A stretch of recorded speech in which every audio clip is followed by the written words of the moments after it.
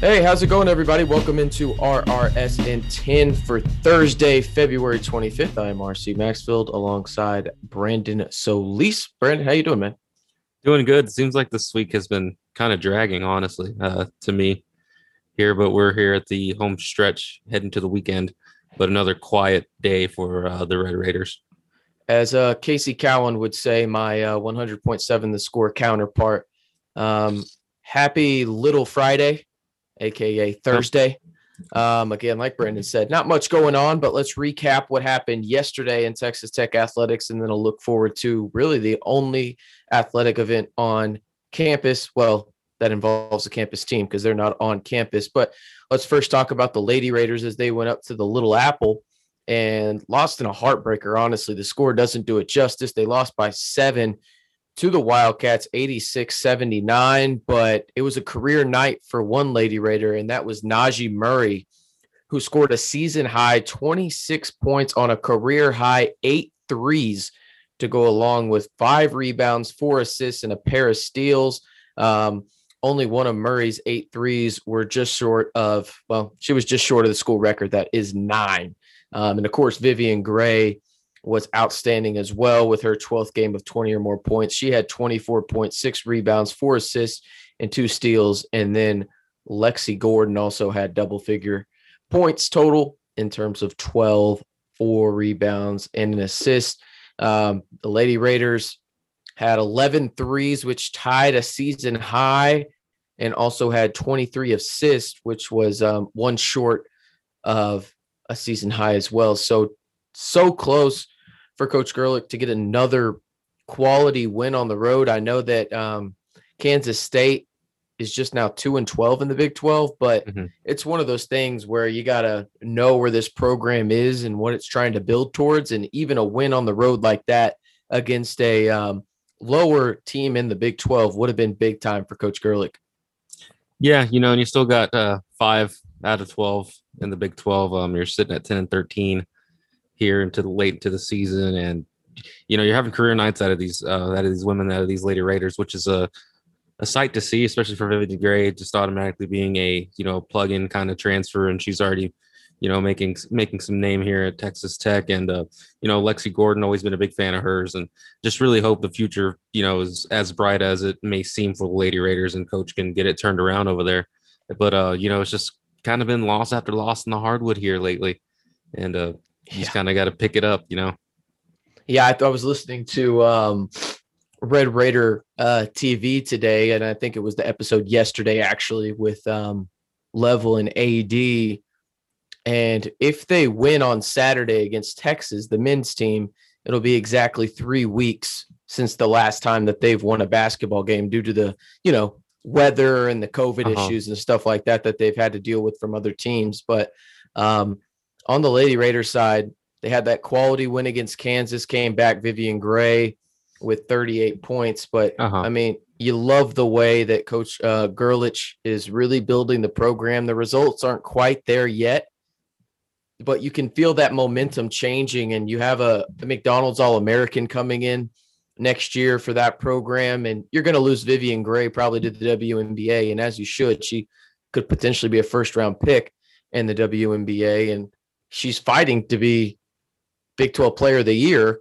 She won't get it just because of the team success, but she's going to be first-team All-Big 12, and it's just exciting to see that the Lady Raiders are slowly moving towards being that program that people are so accustomed to seeing when it comes to Lady Raider basketball. It's going to take a minute. Yeah. But you can tell that they're on the right path, and just got to stay patient. And I don't know if you'd rather have anybody else at the helm other than Krista Gerlich right now if you're Texas Tech. On the guys' side, there was some news. The Naismith Memorial Basketball Hall of Fame has announced that Texas Tech sophomore Terrence Shannon Jr. is one of 5 finalists for the 2021 Julius Erving Small Forward of the Year Award.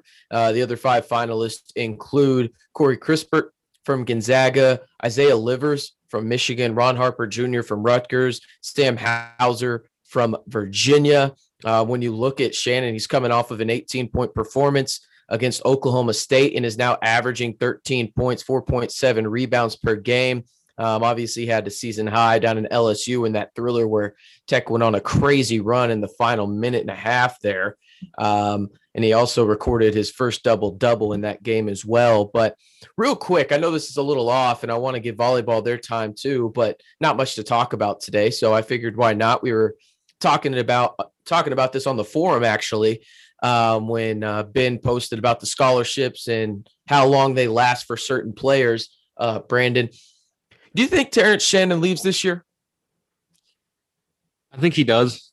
I don't think he should. Personally, I think he can take another step forward in his game. Because I had a lot of people asking me once this award came out and stuff, their top 10 or top 5 at least, and they were kind of just like, wow, how I didn't expect him to kind of make it past that, because a lot of people have harped on his bad play, and they don't see that he's averaging double digit scoring for you. And then Mac McClung kind of takes some of the shine off of him, and the ankle injury, and it's just all that stuff piled on top of TJ.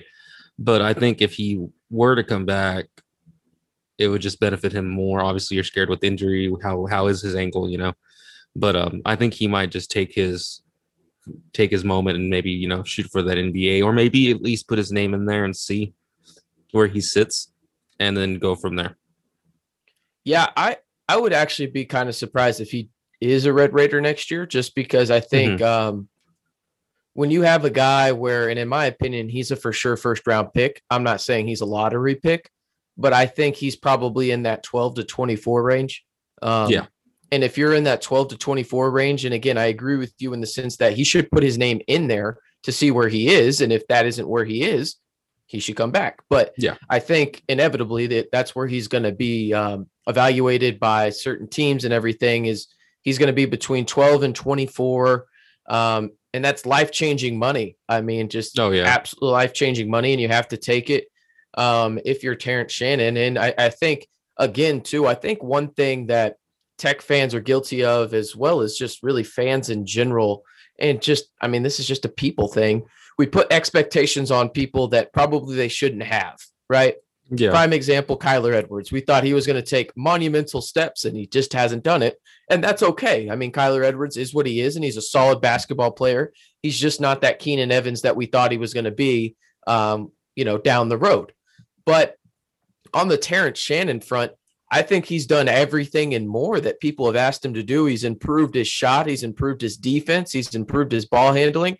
It just kind of sucks that you're not going to get to see his full potential because of this nagging ankle injury that he's had from the jump, basically. I mean, you got to remember, he's had this ankle injury since training camp, and he's just fighting through it. It was similar to Kevin McCullough, just not to the same degree. It wasn't a high ankle sprain. It's just a nagging one. And I mean, he's still producing. And I'll say this too, if I'm being honest, I know I'm putting some high praise on Terrence Shannon right now. It's also a really bad year in college basketball for small forwards, if we're being honest about it. Not a lot of great talent there. Most of the great talent is in, the point guard and the center positions or power forwards. But still, I mean, I think right now, if you had to ask me who wins that award, it's going to be Corey Crispert from Gonzaga. Absolute stud. But I think Terrence should be in that name or in that discussion, I should say. But definitely probably deserves to end up being fifth in the conversation. But again, just to be in that conversation it says a lot about what he's doing on a bum ankle. In current Texas Tech news, in terms of on the field, or in this case, I guess on the court, Texas Tech volleyball will start its spring slate on Thursday. They will go down to Houston after a 2-month break from competition. The 2021 volleyball season continues on Thursday and Friday for the Red Raiders, as they have a pair of matches down in Houston against the Cougars. Their spring opener is set for Thursday at 3 p.m. And then on Friday, they will play at 6 p.m.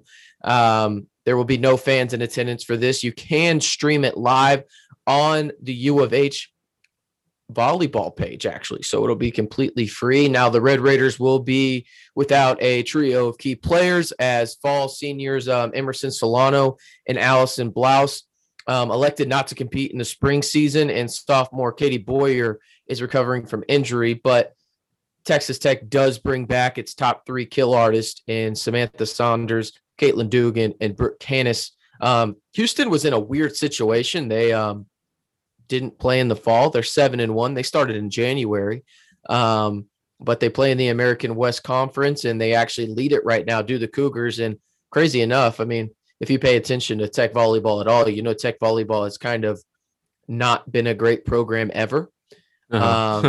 Actually, I mean, Coach Tony Greystone is the best coach in program history, and he's just trying to fight and get it back to average. And I mean, I think that says a lot about the program and what he's doing right now, because he's doing a phenomenal job. Yeah. They didn't not too long ago. They made the NIT of volleyball, right? They did with Coach Greystone. Yep. Yeah. So that's some positive, at least.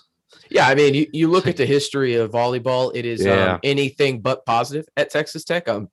A couple of winless seasons in Big 12 play, but the Red Raiders have won their last 2 matchups against the Cougars, and again, that will be tomorrow at 3 p.m.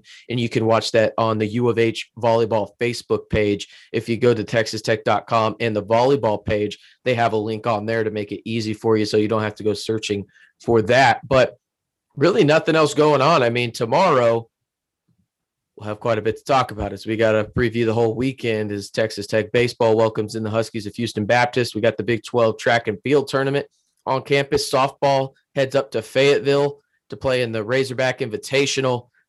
Quite a bit going on, and I didn't even mention men's basketball as they're set to play the number 14 Longhorns on Saturday.